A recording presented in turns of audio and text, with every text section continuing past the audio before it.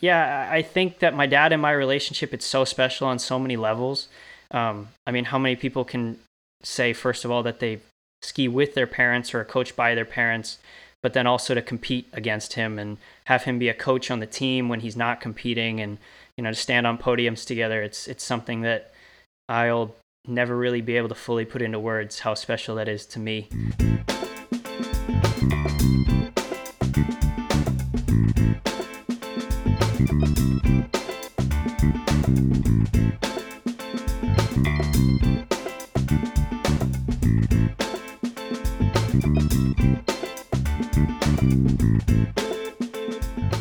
Hello, and welcome back or welcome to the Water Ski Podcast.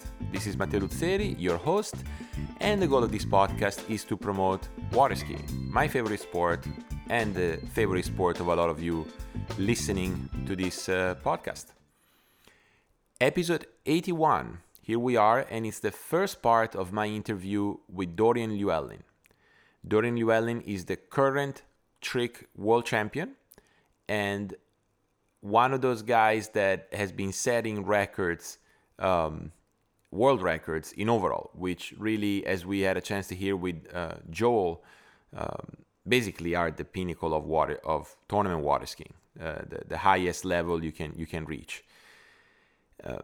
I recorded this interview with Dorien in December, and it was a long interview, so I decided to keep it a little short in the first part. We really cover his junior years until college. And this is not to take anything away from the people that I've interviewed so far, but I think that especially with him, we needed to take it a little easy and unpack those years properly just because of, his family. The fact that he was a multi-sport athlete until college and was pursuing two sports, namely skiing and hockey, at a very high level. And all those experiences shaped him into the competitive, professional, unbelievable water skier that he is now. And I just wanted to take this week to sit with his teenage years and get the audience to think about it for a few days before we jump into what is going to be part 2 and most likely a part 3 also. Dorien, very interesting person to interview. Very eloquent, extremely self-aware, and this will not surprise those who know him on a personal level, but it was very good to just stay with him, stay with his thoughts, and sort of bring in my own 2 cents every now and then. I hope you enjoyed this interview. Before we jump into the interview, I have a couple of announcements. The first one is that I've created a new tab on my website called Links, very simply, and I've put all the water ski podcasts that I listen to and that I enjoy and that I know of. So, one, check them out. Lot of good podcast content, water ski podcast content out there right now. And 2, if you know of some that I've forgotten or missed, well, let me know and I'll add them very happily. The second one is not really an announcement per se, but more of a thank you to everyone who has been listening, everyone who has been donating and deciding to support the podcast through advertisement. I have this goal that I've announced to get to episode 100, which will be my first video podcast. Hopefully, if timing and scheduling works well, it should be out right in the middle of July, roughly. So all of this has been very encouraging and very motivating to continue pursue this passion and that I have about podcasting. And then the third thing I wanted to say is that one of those adverts is here, has been here for me. I really appreciate their support. And this is the Flowpoint method, which, as many of you know, is that online water ski training program developed by Jenny Labaugh and Marcus Brown. And when I say that they leverage on years of experience, it really is true. I mean, these are 2 extremely competent professionals who decided to spend hours and hours to put together a very comprehensive training program, like technique, water ski technique, fitness, nutrition, mindset. Like, you really have a complete package to improve your water skiing. And I would say even beyond water skiing, like some of your general health and wellness.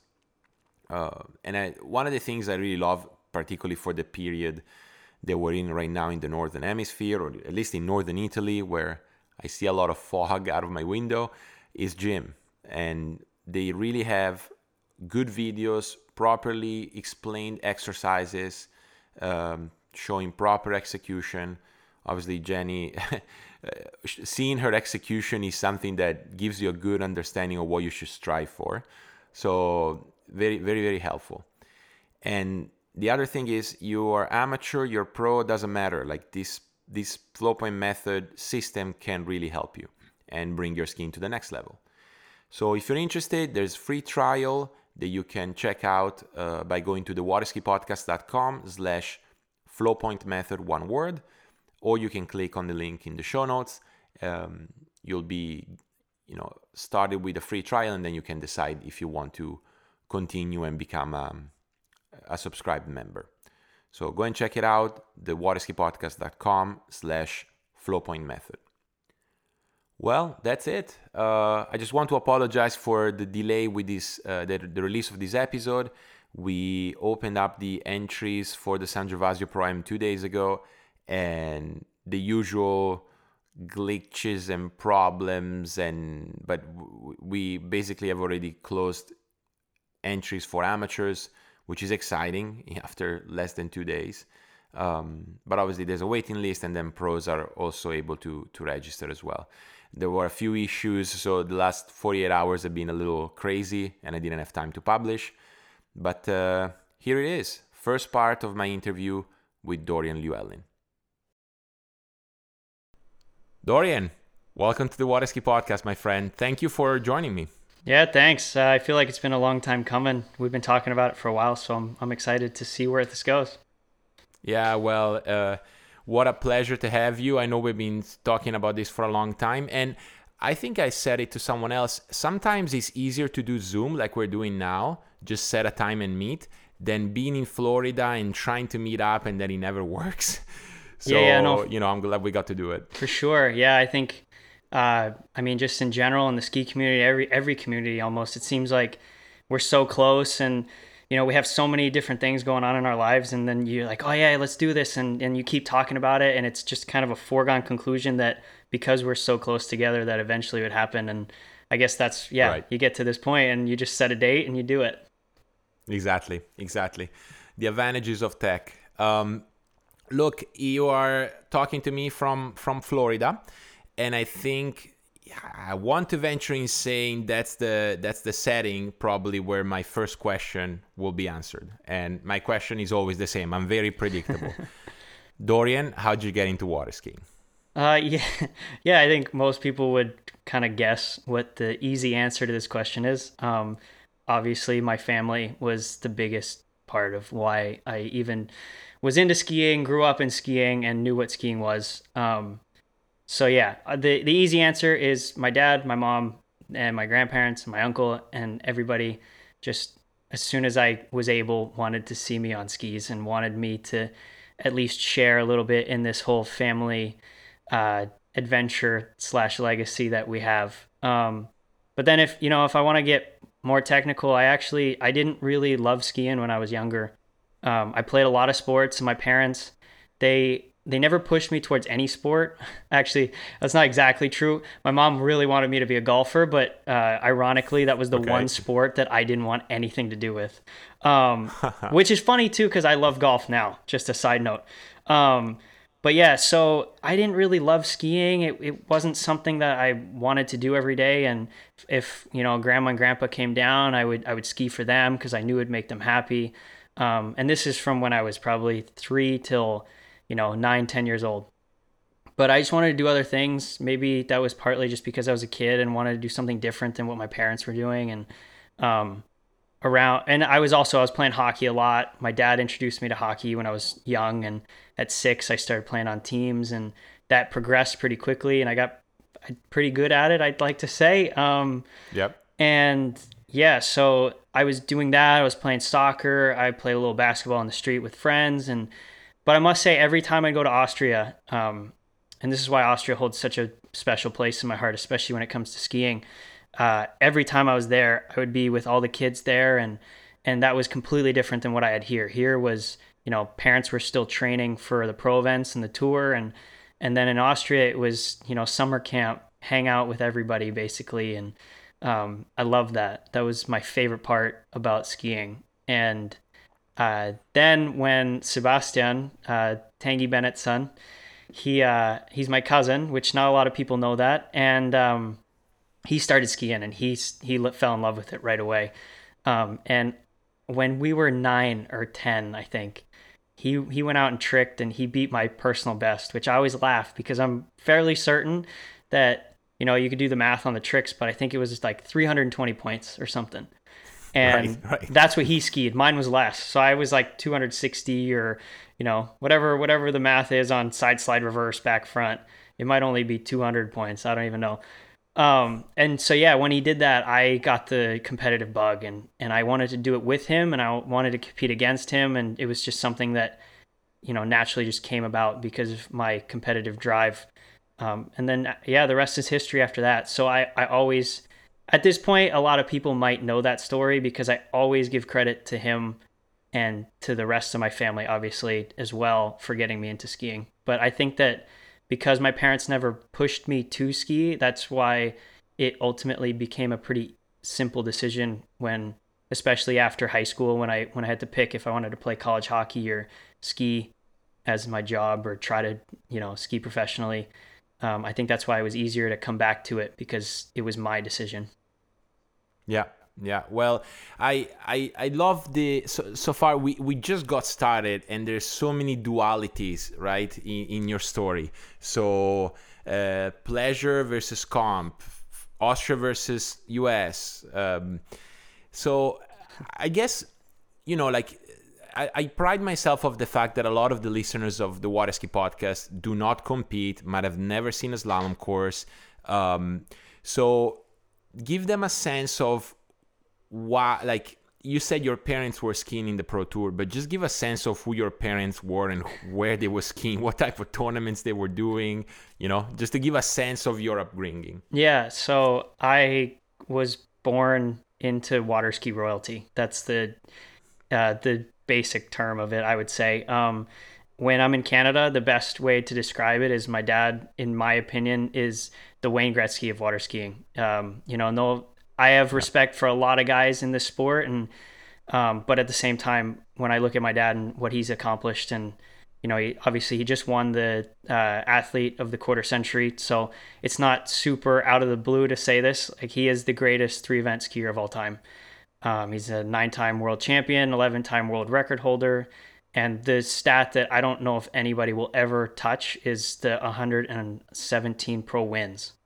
Like, the not just podiums, but yeah, first place. And that wins. Incredible. And when you really see the size of that accomplishment is when you talk to guys like Nate or Regina, or I don't even know, like Ryan Dodd, Freddie, and obviously those guys are not Regina, but the rest of the guys, they're single eventers. So that does come into play. But, when you talk to them, I think Nate a couple of years ago was at 30 wins.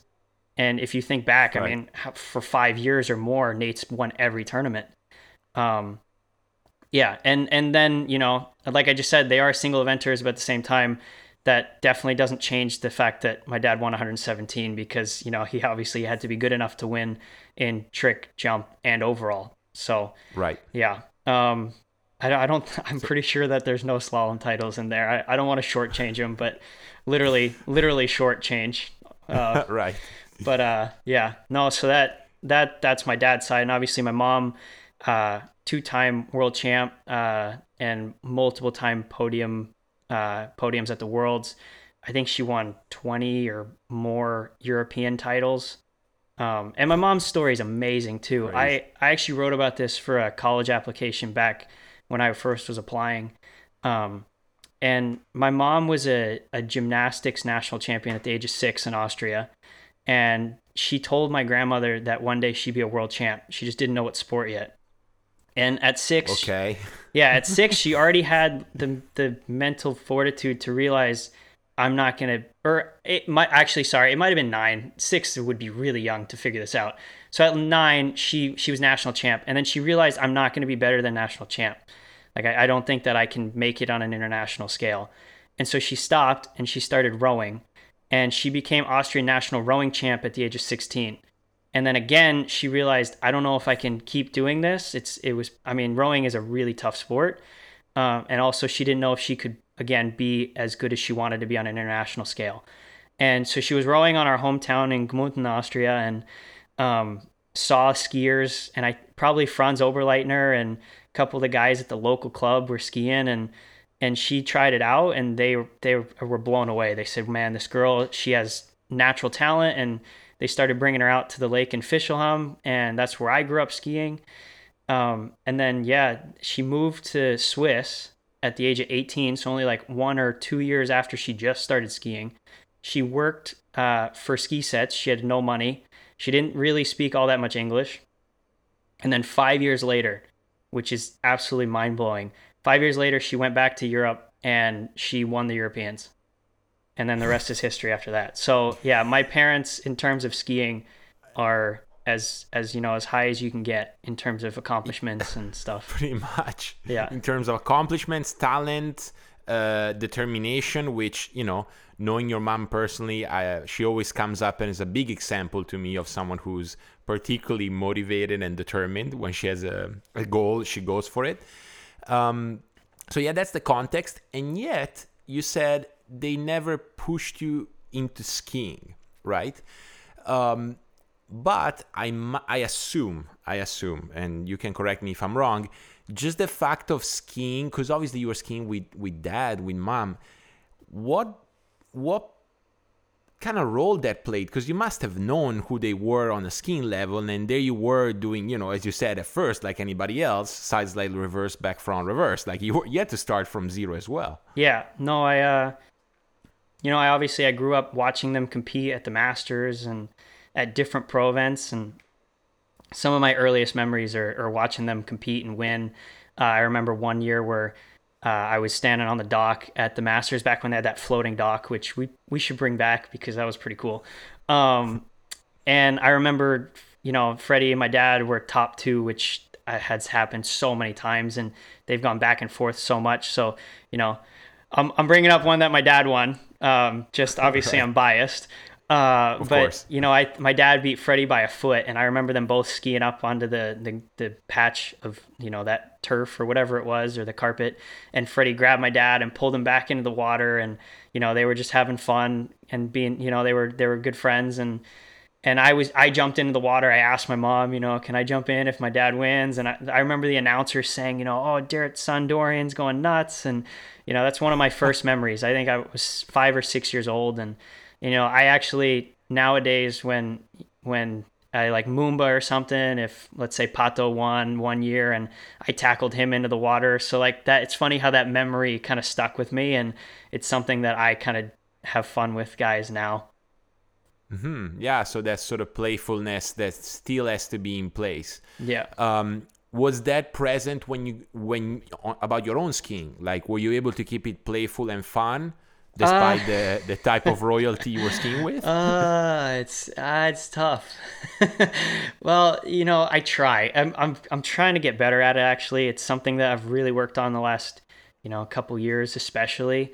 The more that I've made this into what I am doing for a living. Obviously, I'm still going to school, but from the time that I came back from Boston when I played hockey up there for high school, it's, you know, and taking it more seriously and doing it all year, because when I was at school in Boston, I was trying to play, you know, college hockey and then hopefully one day professional hockey while also still skiing. But I knew that I only had 5 or 6 months a year, kind of like all the European guys.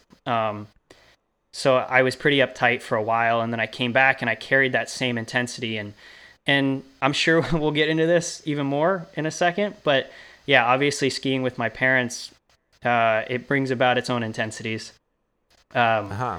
My dad and my relationship, especially, obviously with my mom as well, she's always been there, probably my biggest rock, my biggest supporter, other than probably Sebastian and my dad as well. But yeah, she's always been that buffer for the two of us if we get too intense. And but yeah, I think that my dad and my relationship, it's so special on so many levels. I mean, how many people can say, first of all, that they ski with their parents or are coached by their parents, but then also to compete against him and have him be a coach on the team when he's not competing, and to stand on podiums together. It's something that I'll never really be able to fully put into words how special that is to me. Yeah, and to actually, it's really interesting. And I have to remind myself of this all the time. I might get some of the details on this wrong. I haven't read the book, but I think there's a book about the 5 love languages, and how there's material love language, which by the way, all of these are obviously, everybody has their own. So there's no judgment on any of these, but people that show love and can accept when other people give them gifts, and that's how they fully appreciate love. And then people that take their time out of their day to do things for other people. And then that's kind of, my dad and I have never really been good at giving each other Christmas gifts. We have this mutual understanding that we give each other gifts that we really want ourselves. And in the process, we both end up using the thing anyway. Okay. So yeah. And I know that he's just not that kind of guy. Even with flowers for my mom, he just doesn't fully see the value in that all the time. Just something that's temporary. But then on the other hand, that's why that book, when I was told about it, it made so much sense to me, because no matter what I do, to a degree, obviously there are limits. I have to keep myself in check as well. But almost 99% of the time, even if I'm being difficult or whatever, he'll be in the boat the next day, the next set, and it's not that I'm immediately forgiven, but it's something that that's how he expresses, I think, how much our family and I mean to him, is by taking all that time and being there for me every day. And I was definitely really emotional at the Worlds. And I just, at the end, I had Tony. I knew Tony was about to send it off to the next portion of the podcast, or the webcast. And I had to stop him for a second, just say that to everybody, because that moment was a culmination of so many things that my parents have done for me, and so many times that I've been difficult at times. And there's a lot of people that can also attest to that. Like Janina's been here, and she's seen some of the more intense times, and she's been that buffer as well.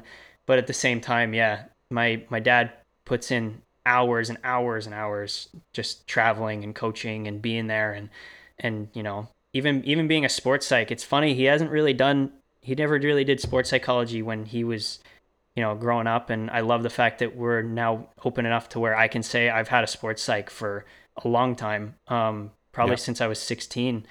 But yeah, I mean, it's crazy how many things that he figured out by himself. So the list of the things that my dad and my mom are to me is pretty much endless. Like there's so many different facets and things that I rely on.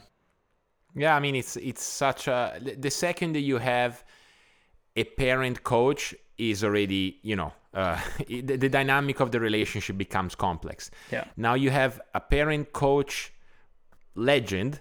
Yeah. I can only imagine, like how much more complex it becomes. So give me a sense. You said at the beginning, and I want to get to the hockey soon, but in the beginning it was a lot of like home, let's say fairly structured training. I'm assuming, you're already living where you are now with a lake and a course in front of your house. But then also the summer camp, sort of like more European club skiing type of feel, which is generally more kids, one lake, scrambling for time to ski, constant comparison. Yeah. Pretty much. What is your recollection of those days? Like, what did you take from one place? What did you take from the other? Yeah. Honestly, that actually, I would say it's still the same combo of two different styles that I'm using today. Um, just between this year going to Jack's and being here. And and I mean, I was 6, 7, 8 years old when I wasn't really loving skiing. So, as a kid, you just want to do a bunch of different things. So it's not at all the fault of me being here and it being regimented. But yeah, it was regimented, and I was mainly the only skier here. That was before when I was 12 and 13 and 14 and more kids started coming over. I remember one Easter, I think I was 12 or 13 years old, and we had 14 kids here. And so, Okay. I constantly get kicked out of my room. Like we have two guest rooms, and then my room is basically another guest room if we need it. And Of course. yeah, exactly. And I mean, when I grew up, I loved sleeping on the couch. I don't know why. I thought it was the coolest thing. But yeah, that Easter we had 14 kids, and Sebastian Alexander, who was Sebastian's brother, who also was a great skier in his own right. He broke the U14 slalom record in Austria that had been held by Mikey Wienerreiter for I think 25 years. And Right. we all were sleeping in the living room. So, I had that later, but at the beginning it definitely was just me, my parents, and they were obviously super focused on, their own pro skiing, and yeah, it felt like training. And then in Europe, it was walk from my house down to Franz Oberleitner's house, jump in the car, 6 of us in the car, drive over to Fischelheim.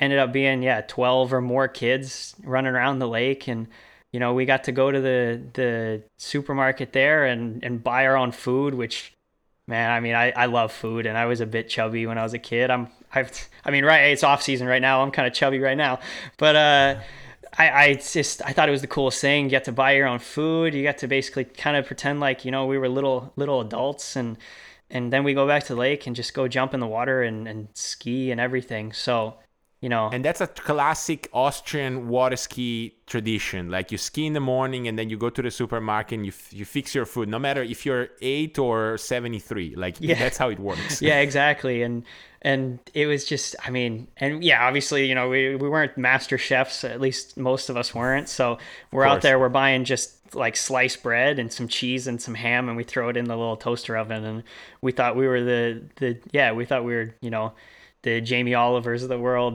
Gordon Right. Ramsays, which I guess Europeans don't look at Gordon Ramsay the way we do here in the U.S., but here in the U.S. he's considered, top notch. Right. Um, Right. but yeah, so that in of itself, just hanging out with all the kids, that was so fun for me. And like I said, that's the way I went about this year. And I started the year, probably the first 3, 4 months until April, skied here every single day. It was mostly just my dad and myself and my mother. And yeah, after a while, I kind of started to, get tired, and we can go into this later, but I actually, I went through burnout earlier. I know you just did a podcast on this recently. Um, and that was pretty heavy. Um, so then after, when I got back, I took a little short break, went to Europe, knowing that, you know, that was kind of the best place for me to kind of rest and recharge, and came back a couple weeks later, got back on track, and then went up to Jack's, and that was when it kind of everything opened up a little bit more for me in terms of having fun this year again. And like we said earlier, just enjoying skiing instead of getting so intense about the details all the time. Um, Right. which Which is is so easy to do in a sport like ours, Yeah, right? Like the exactly. details are, like I think the challenge is always like trying not to get overblown by the details, and just pick the 2 or 3 main ones and stay with those. Yeah. And I definitely want to get into that. Um, One of the things I noticed, and let's see if I'm on the right track. So, there seems to be this constant, okay, I'm training, it's an individual sport, and then I enjoy when I'm in groups, right? Whether it's in Austria or at Jax lately. Yeah. Do you think it has something to do with hockey, like meaning that sort of like wanting to be part of a team rather than being an individual athlete? Yeah, I think for sure. As you were just starting to say that, the first thing that popped in my mind is that it's probably because of hockey.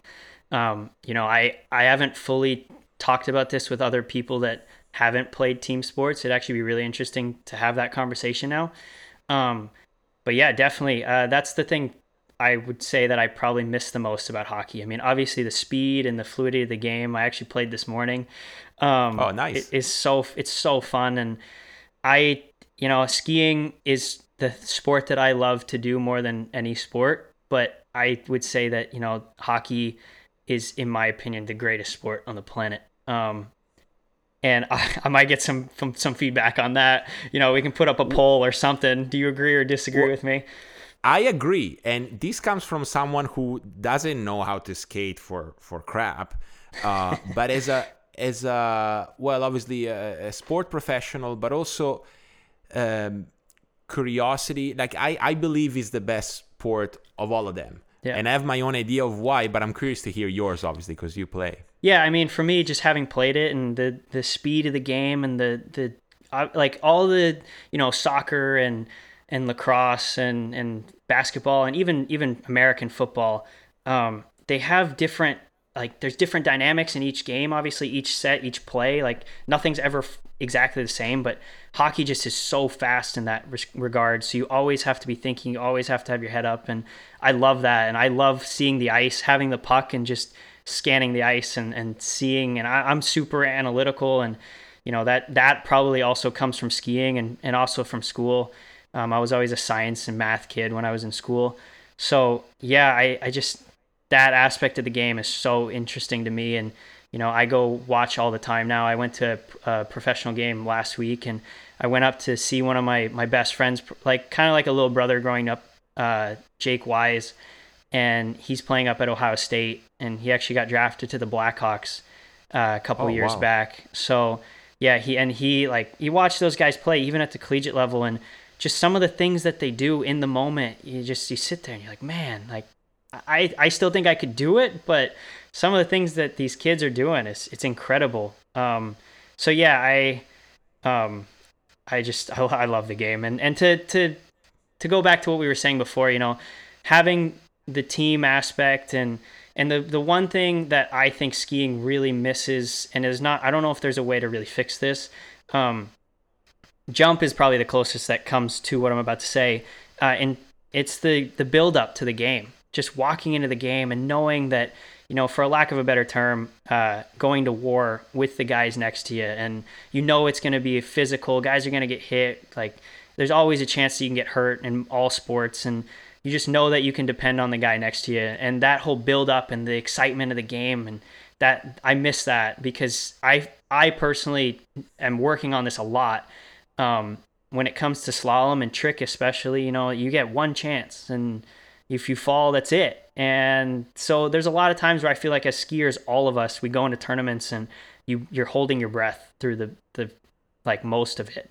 And it was something that I worked on so much before this Worlds, and I was so proud, of the work that we put in as a team with my sports psych and everybody, that I actually was able to, when I jumped in the water at the Worlds this year for slalom, being the first event, and also knowing, obviously slalom is, I'm working on it, but I would say it's my weakest event, and it's the event where, if I had run a half at 39 or run 39, it's something that I wasn't sure exactly how I was going to come out of slalom, but when I jumped in the water, I actually felt like this, oh, cool, like finally I get to go out and just do this. Like, I've been waiting for this moment, instead of holding my breath and just saying, I got to get through this. And that's definitely something I've worked on a lot with my sports psych over the years.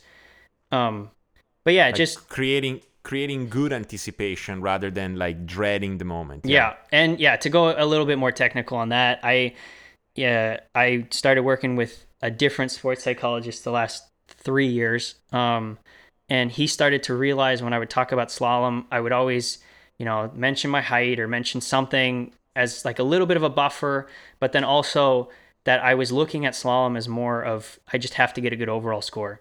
And if you look at my scores before probably the last 2 years, so, in the time period that I started working with this sports psych, there was a lot of 3 at 39s, like so many 3 at 39s. And up until now, in the last 2 years, with Joel, myself, Adam, and Coleman, and Danilo, and now Louis, before that, 3 at 39 was a great overall score. and it's still a decent overall score, but you need more now. And so there were so many years where I just ran 3, 3, 3, and I'd run 38, and I would feel so nice and easy going through 38, and then I'd get slack at 1, turn 2, get to 3, and I would just leave tournaments, and I would think, man, like this just, it's not fun right now because I do all this work. I run, at the time probably run 4 passes or 3 passes because I would start at 28, sometimes 32, but I would do all this work, and then I would end up just running the same score. And I finally got to the point where I got back to, loving slalom again because I was pushing myself to try to run 39 every tournament or try to, whatever the conditions were, just ski as well as I could ski instead of worrying about the overall score. And another thing that, my sports psych helped me realize was part of that is because slalom was my first love with skiing, because that was when I was younger and I was 12 and 13, 14, I was actually kind of tall, which is shocking. I was about, by the time I was 14, I don't think I've grown since then. But, I developed really quickly in terms of slalom. I ran, was running into 38s when I was 12. And I don't know about the scores nowadays. They might be better, but I won the Europeans in slalom first. And then, was running a 2 at 39. I think, 2 at 39 when I was 14, and at the time that was an unofficial world record. And that it's an interesting perspective on the fact that I started as a slalom skier first, and then all of a sudden, started to become more of a jumper by the end of my years in juniors. When I won the junior masters and jumped twice, and obviously I was getting good at overall at that point, and then been interesting. Then I got hurt, blew out my knee and missed the whole year. And then jump obviously took a step back because I was trying to get my confidence back from the injury. And then I became a tricker for a while. I just kind of started to progress really, really well in tricks. And I do credit Pato a lot with that, because Pato and I are and were really good friends, even when he was, 12, 13, 14. And we would go ski together, and I'd watch how much that he would jump on the trampoline and watch videos, and it pushed me to try to be better, because I didn't want this 14-year-old kid. I'm 18 and I can't let him beat me. Like, come on. Of course. Which, nowadays it's not really that big a deal anymore when you say, oh yeah, Pato beat me. Obviously I still don't want to get beaten, but now everybody's not beating him. So, but back then I was like, this guy's 14. Like, come on, you got to be better than this. 2 months ago you did beat him, but I think we're jumping a little too far. Yeah.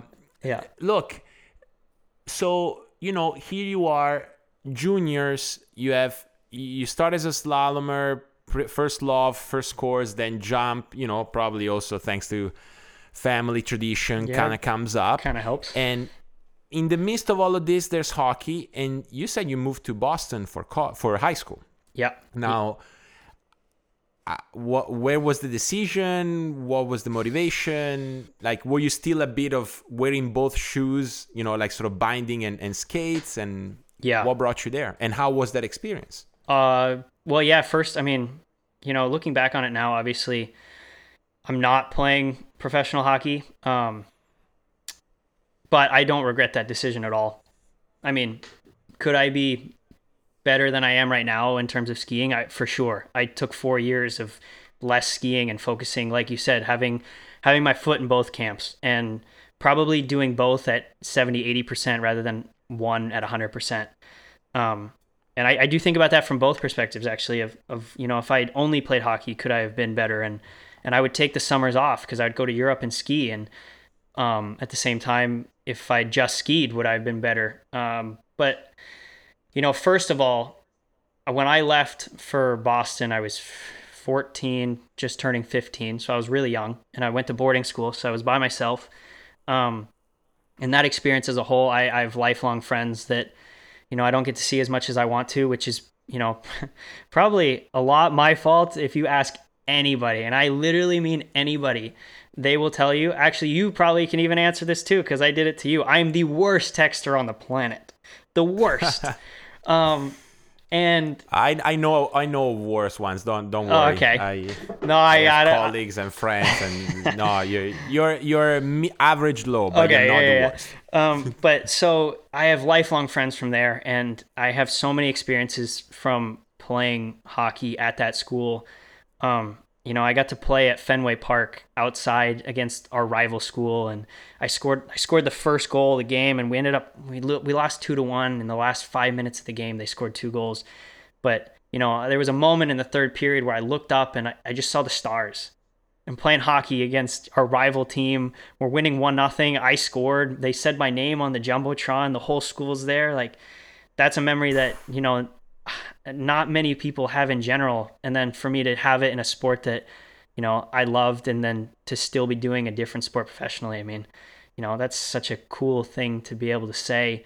But yeah, I mean, just going away to a boarding school in general, like it gave me a sense of responsibility, and the school was really good too. Like a lot of the kids, I would say 50, 60, 70% of the kids in my class ended up at Ivy League schools. And that was a perfect setting for me as somebody that was a competitive person.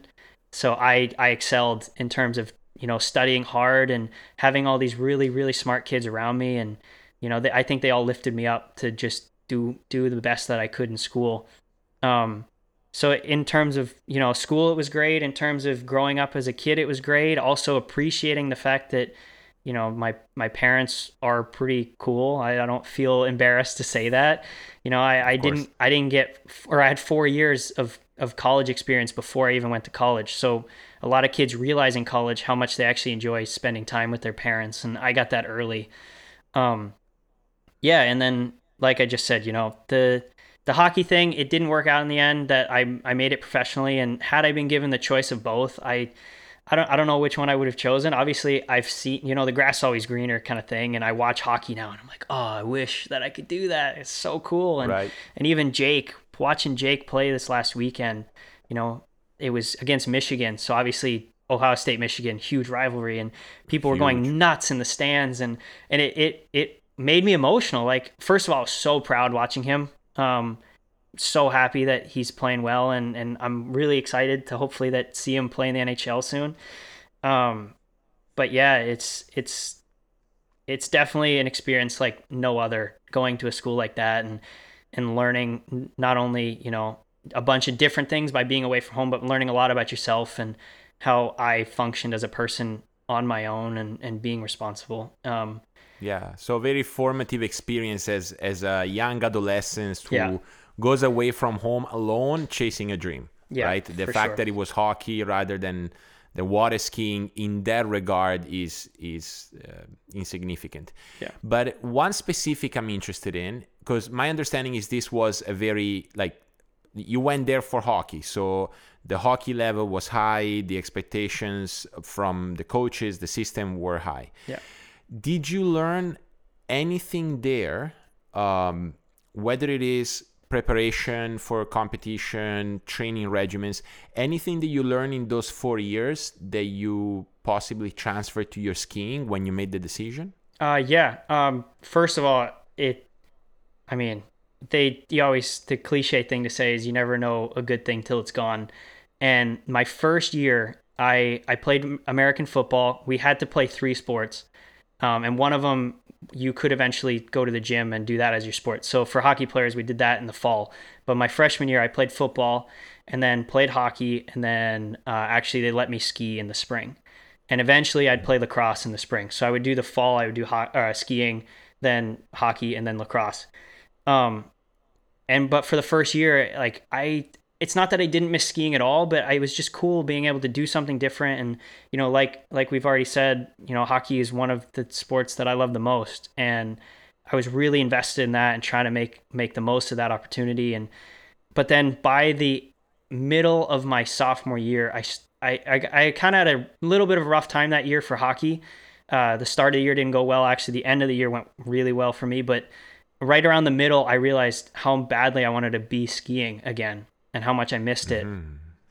So it really opened my eyes again to see how much I loved skiing. And so that for me was the biggest takeaway. It was just realizing the passion that I had for skiing, and that I actually did want to go back and ski after high school, not because hockey wasn't going to go as easily or wasn't going to work out, but actually because it was something that I wanted to do.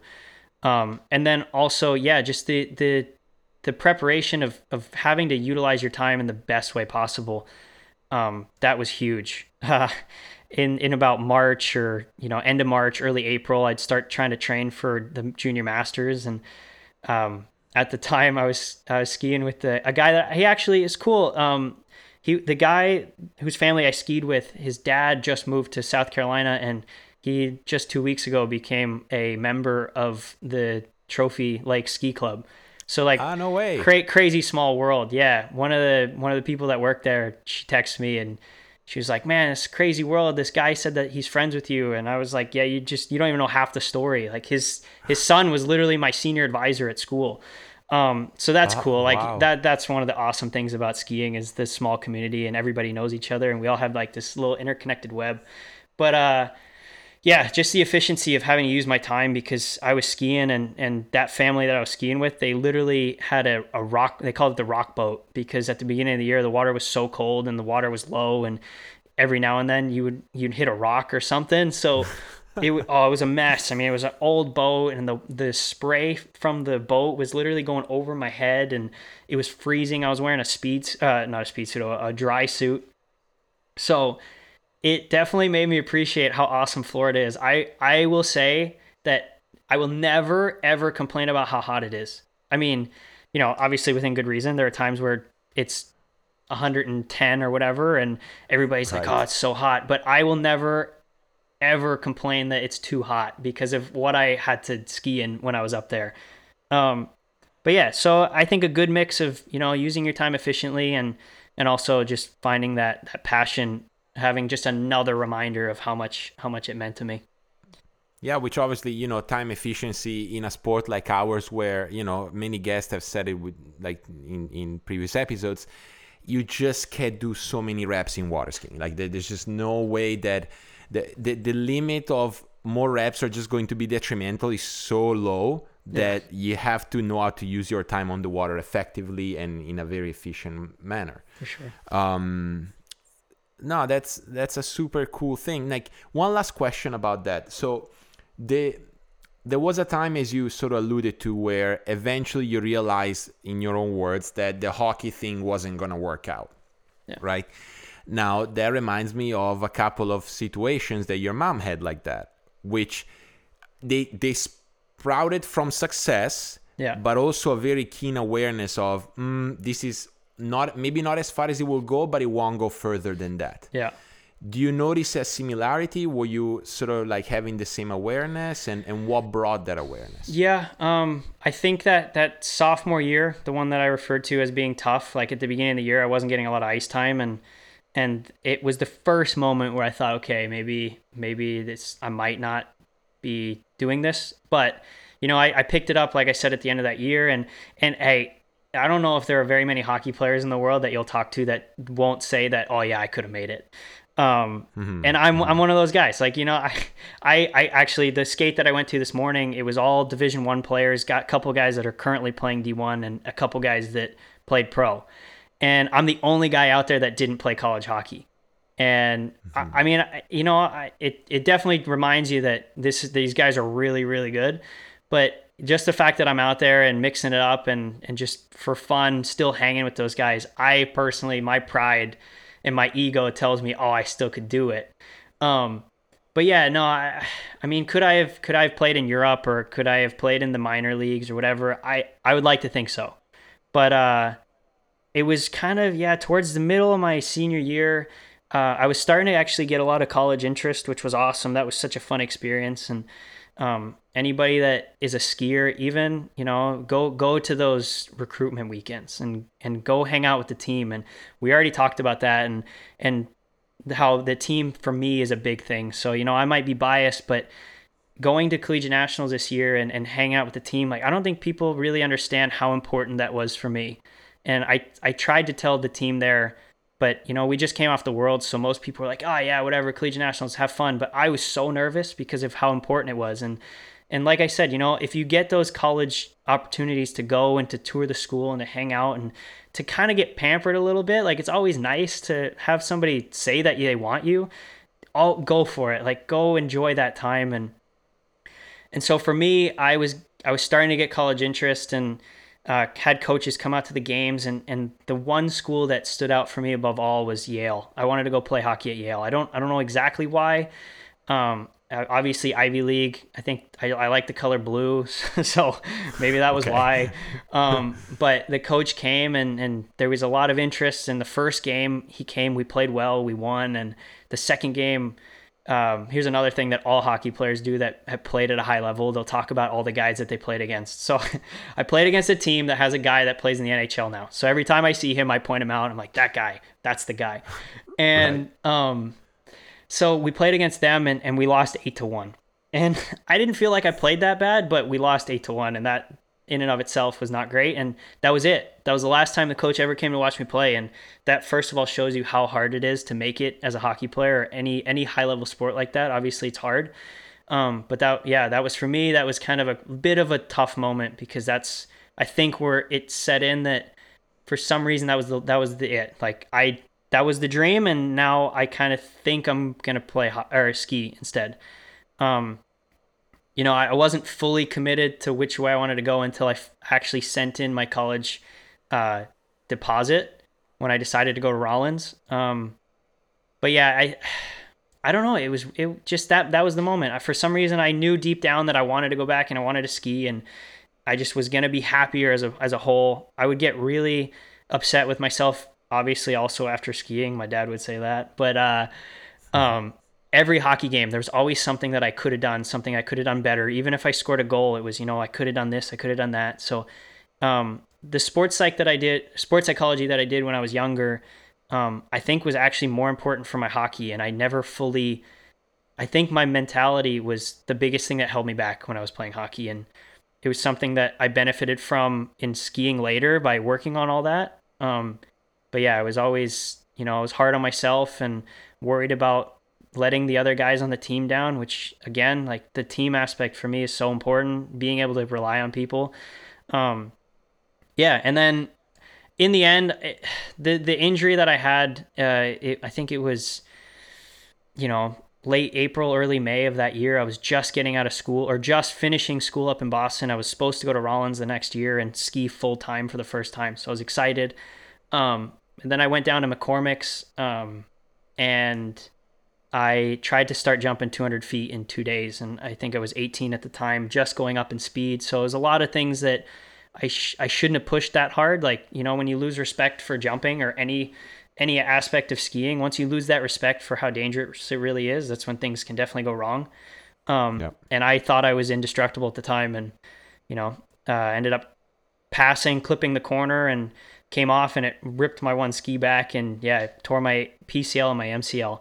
And, not that it was lucky that I chose skiing and then got hurt, but it was definitely better than having played hockey and gotten hurt right after, because I don't know, that injury, I don't know if I could have made it back. The progression that everybody was on, I don't know if I could have made it back for hockey. So it would have actually ended my hockey career probably if I had that.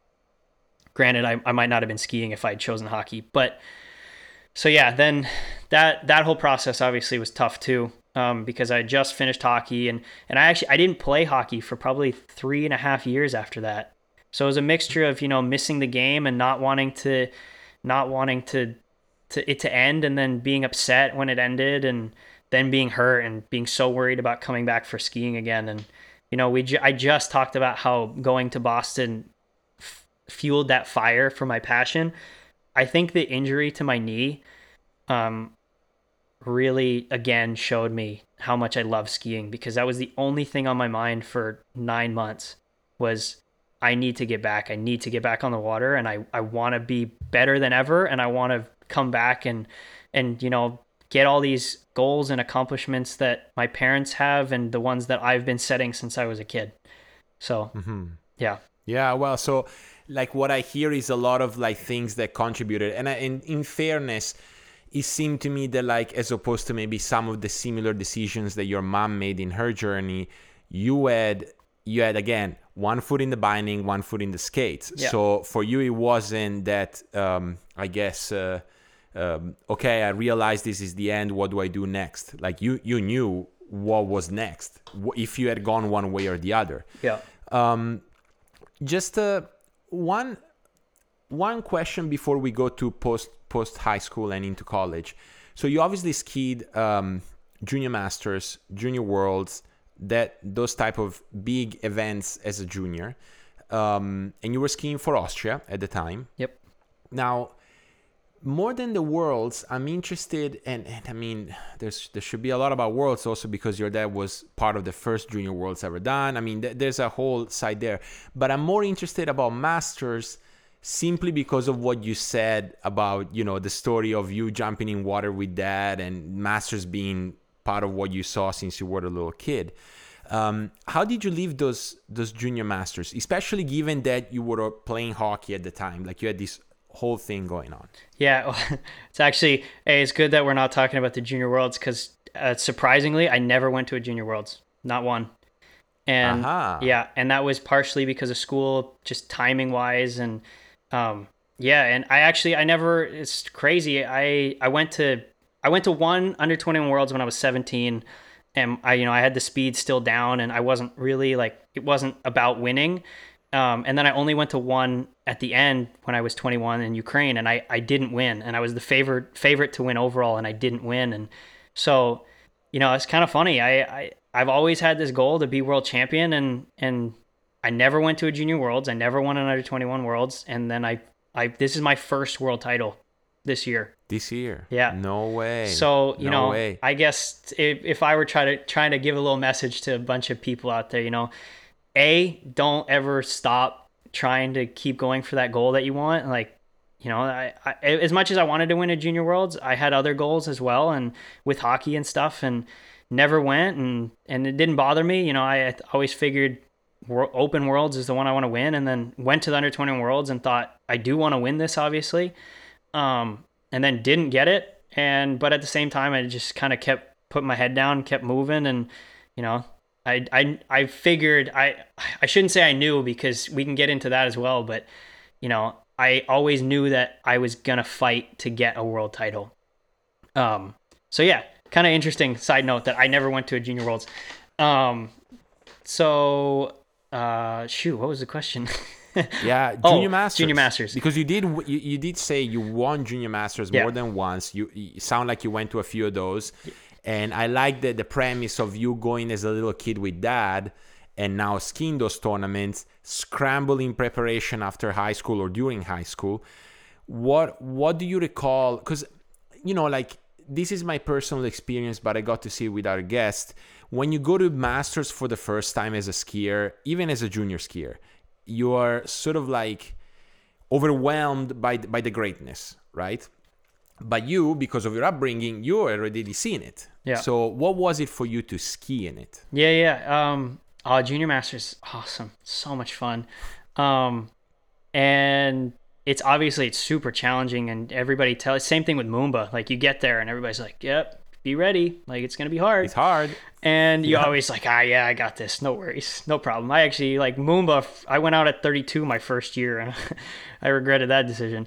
Right. Anyway, yeah. So I went out first year junior masters. I actually was nuts. So the year before I wanted to qualify when I was 14, and I had the scores at LCQ to qualify for overall, but that was the one year where they decided that they weren't going to have juniors qualify. So I didn't get to go. And that was the year that my dad, I think, was coming back from injury. It was 2011.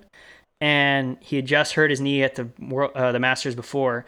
And then him and Scott qualified at LCQ. My dad went 228. Scott went 226. And I remember that year. Yeah. That was a cool LCQ. And so then I went and I watched. I was skiing with Santi and Alejo Robledo. Janina was here, and Camille from France was here. So we had a big group, and had a lot of fun. But I was the guy that didn't ski, and that it annoyed me. And right. And then the next year, I was second overall behind Josh Bryan on the world ranking list, and I hadn't skied that many tournaments because at that point I was at school in Boston, And at the end of the year, Ronnie called my dad and she said, "Oh man, like that's too bad that Dorien didn't qualify. He's fourth." And we're like, "What do you mean? Like I'm second." And it turns out that some signature on a piece of paper, the homologator, like it was the wrong person or whatever. So they threw out the ratings for that tournament. And it was one of the only tournaments I'd skied. So I dropped down and I ended up rushing from school to LCQ that year, then qualified at LCQ. So then I had to go out first off the dock and everything at the Masters, which honestly probably was a good thing for my first year. Like just get out, get it done.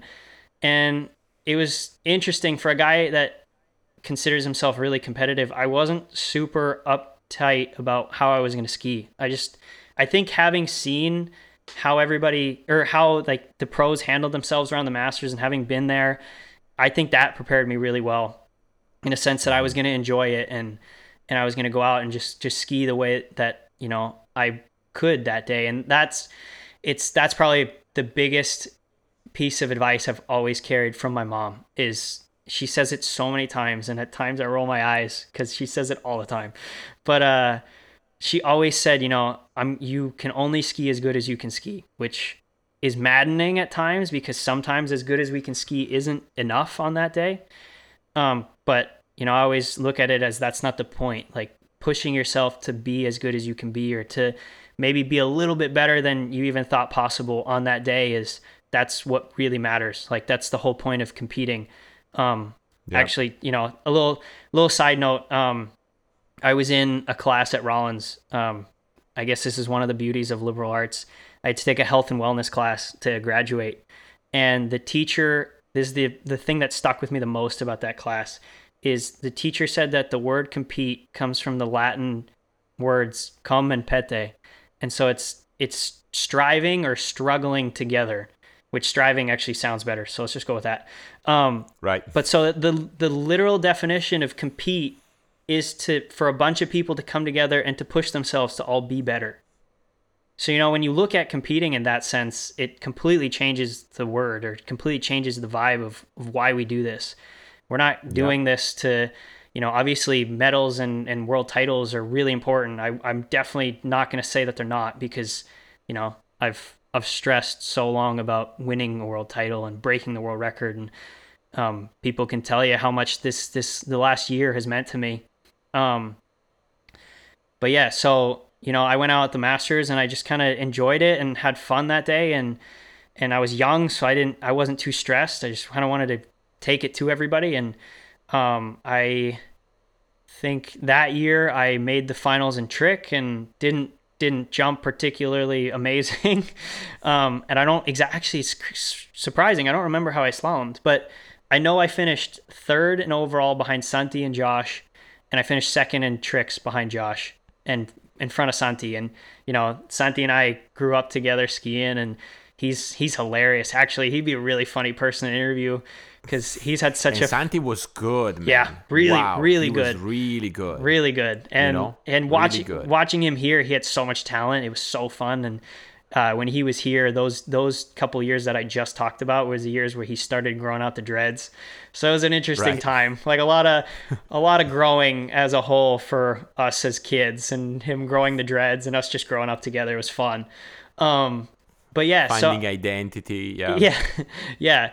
And so that was my first Masters. And then the next one after, I came back and I was already qualified and still trained really hard coming back in. And I always took a couple weeks off of school, or 1 week off of school, to come down to train and go to LCQ. And that year I definitely put more pressure on myself to, like, okay, I want to do well.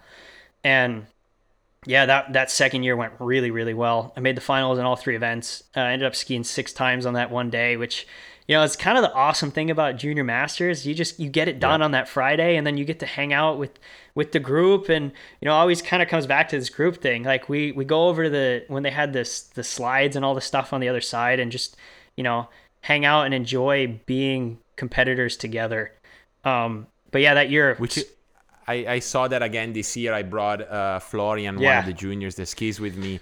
and just being able to observe it years later, just letting him loose, obviously with a side view on him, like it's just so much fun, you know. Like the competition, the level is raced on the Friday, and then Friday evening, Saturday, Sunday, you get to be sort of like enchanted by the level of skiing around you and meet new friends. You know? No, I mean, hey, I don't want to give any bad ideas to kids listening out there, because I mean, we had some fun.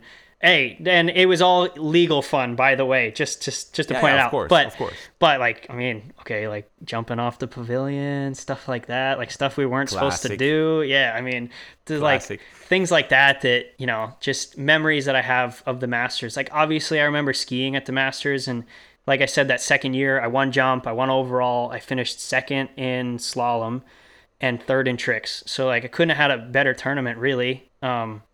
And yet the things that I remember more are the times off the water, like jumping off the pavilion, and then the security guard coming down and searching for us, and we were floating underneath the dock trying to hide, and going over to the iceberg when that was a thing over on the other side, and it was this big floating iceberg you climbed up, and somehow I don't know how, but somehow it got broken at the end of that weekend, and I don't know. Anyway, who knows? Who knows how it happened? These things happen. Who knows how it happened? Anyway, yeah. So that second year was awesome, and then the third year followed it up really well as well. One jump again, one overall again.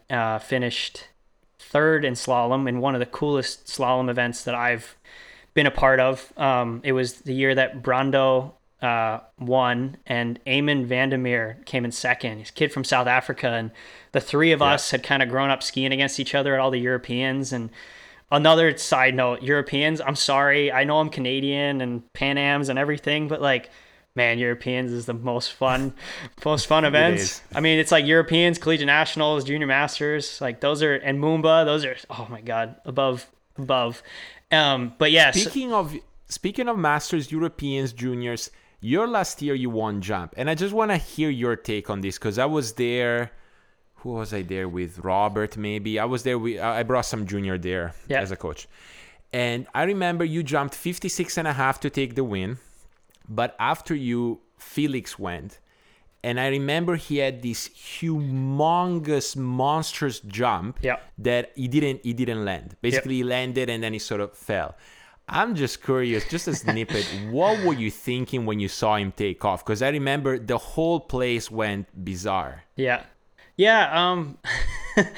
That was my second year. And was it your second year? Yeah, it was my second year. And I remember that pretty clearly. I remember like very clearly not watching as he hit the jump, but I heard the crowd off the top, and I immediately turned around, and you know, as much as I wanted to do well, obviously I was up in school, and you know, once you ski, and once you, like my mom said, once you do as well as you can do that day, you can't really be upset with other people beating you. I mean, yes, you can. You physically can be upset. I mean, trust me, I was mad. I was mad at the Worlds when I didn't win overall and everything. But yeah, I remember him coming off the top, and I was like, oh, here we go. And then he didn't land the jump, and it wasn't his last jump, so he still had another chance. And anybody can tell you that watching is the worst part. It's the most fun when you win after, but it's all, well, no, actually, I take that back. Being on the water and winning is probably more fun. But it's so nerve-wracking, and he went out and he fell, and then Taylor was still last, and Taylor was favored to win. And I remember Taylor's first two jumps were okay, and then his third jump, I don't know, I'm always that guy that's a little bit cautious, which is funny because I do want to say, like, you know, throwing the fist, I know there's a lot of people out there that say don't throw the fist, like act like you've been there before. I am somewhat completely against that mentality. But I remember Taylor landed his last jump, and I was standing there, and Corbin Geyer was there with me. I think he skied at that Masters, and he was yelling like, dude, you got it. And I was like, no, like I'm waiting for that score to come up. And then, yeah, once the score came up, they pushed me in the water, and we were all going nuts. But yeah, it was crazy. And Felix, I mean, man, he's had some tough couple goes these last couple years, and I feel for him because, man, he was so good as a junior, like another guy that was unreal. I mean, like him, and when Timmy was obviously older than all of us, and Timmy was still like the guy for junior jumping. Yeah. Like I don't know how anybody will ever be like that. I mean, Pole was pretty unbelievable. Taylor also obviously, and a couple other guys, but Timmy was great. And then Felix was coming up, and it was just like, dude, this guy is going to be so good. And then he did that at the Masters, and it was one of his earlier years. And then, yeah, just recently, obviously the injuries, and it's just so tough to watch that because you know how talented he is. And, you know, I wish him all the best. Having gone through an injury myself, would never want somebody to go through that. But yeah, you know the challenges. Yeah. But I think, you know, as much as that was tough for him falling on that jump, you know, it is what it is. I mean, it's the same thing as the Worlds this year, you know. Did I have the biggest trick run? I mean, I went for my big run. I didn't get all my tricks in. I lost ski line back to back at the end, and at the end of the day, like, did everybody fall? Yes. And is that, you know, does that take away from it? No, not at all. Like, you still got to go out and do it. And falling on a landing has happened before. It'll happen again, and you hate to see it, but you know, at the end of the day, it worked out for me. So yeah. No, of course.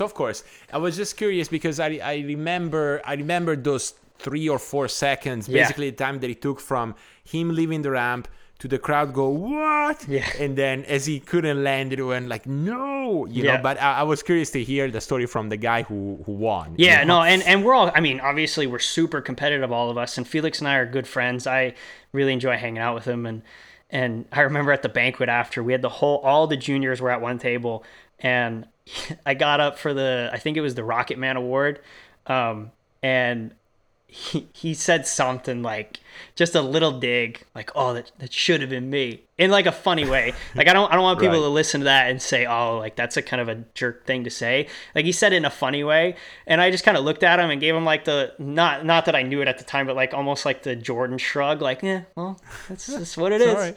Right.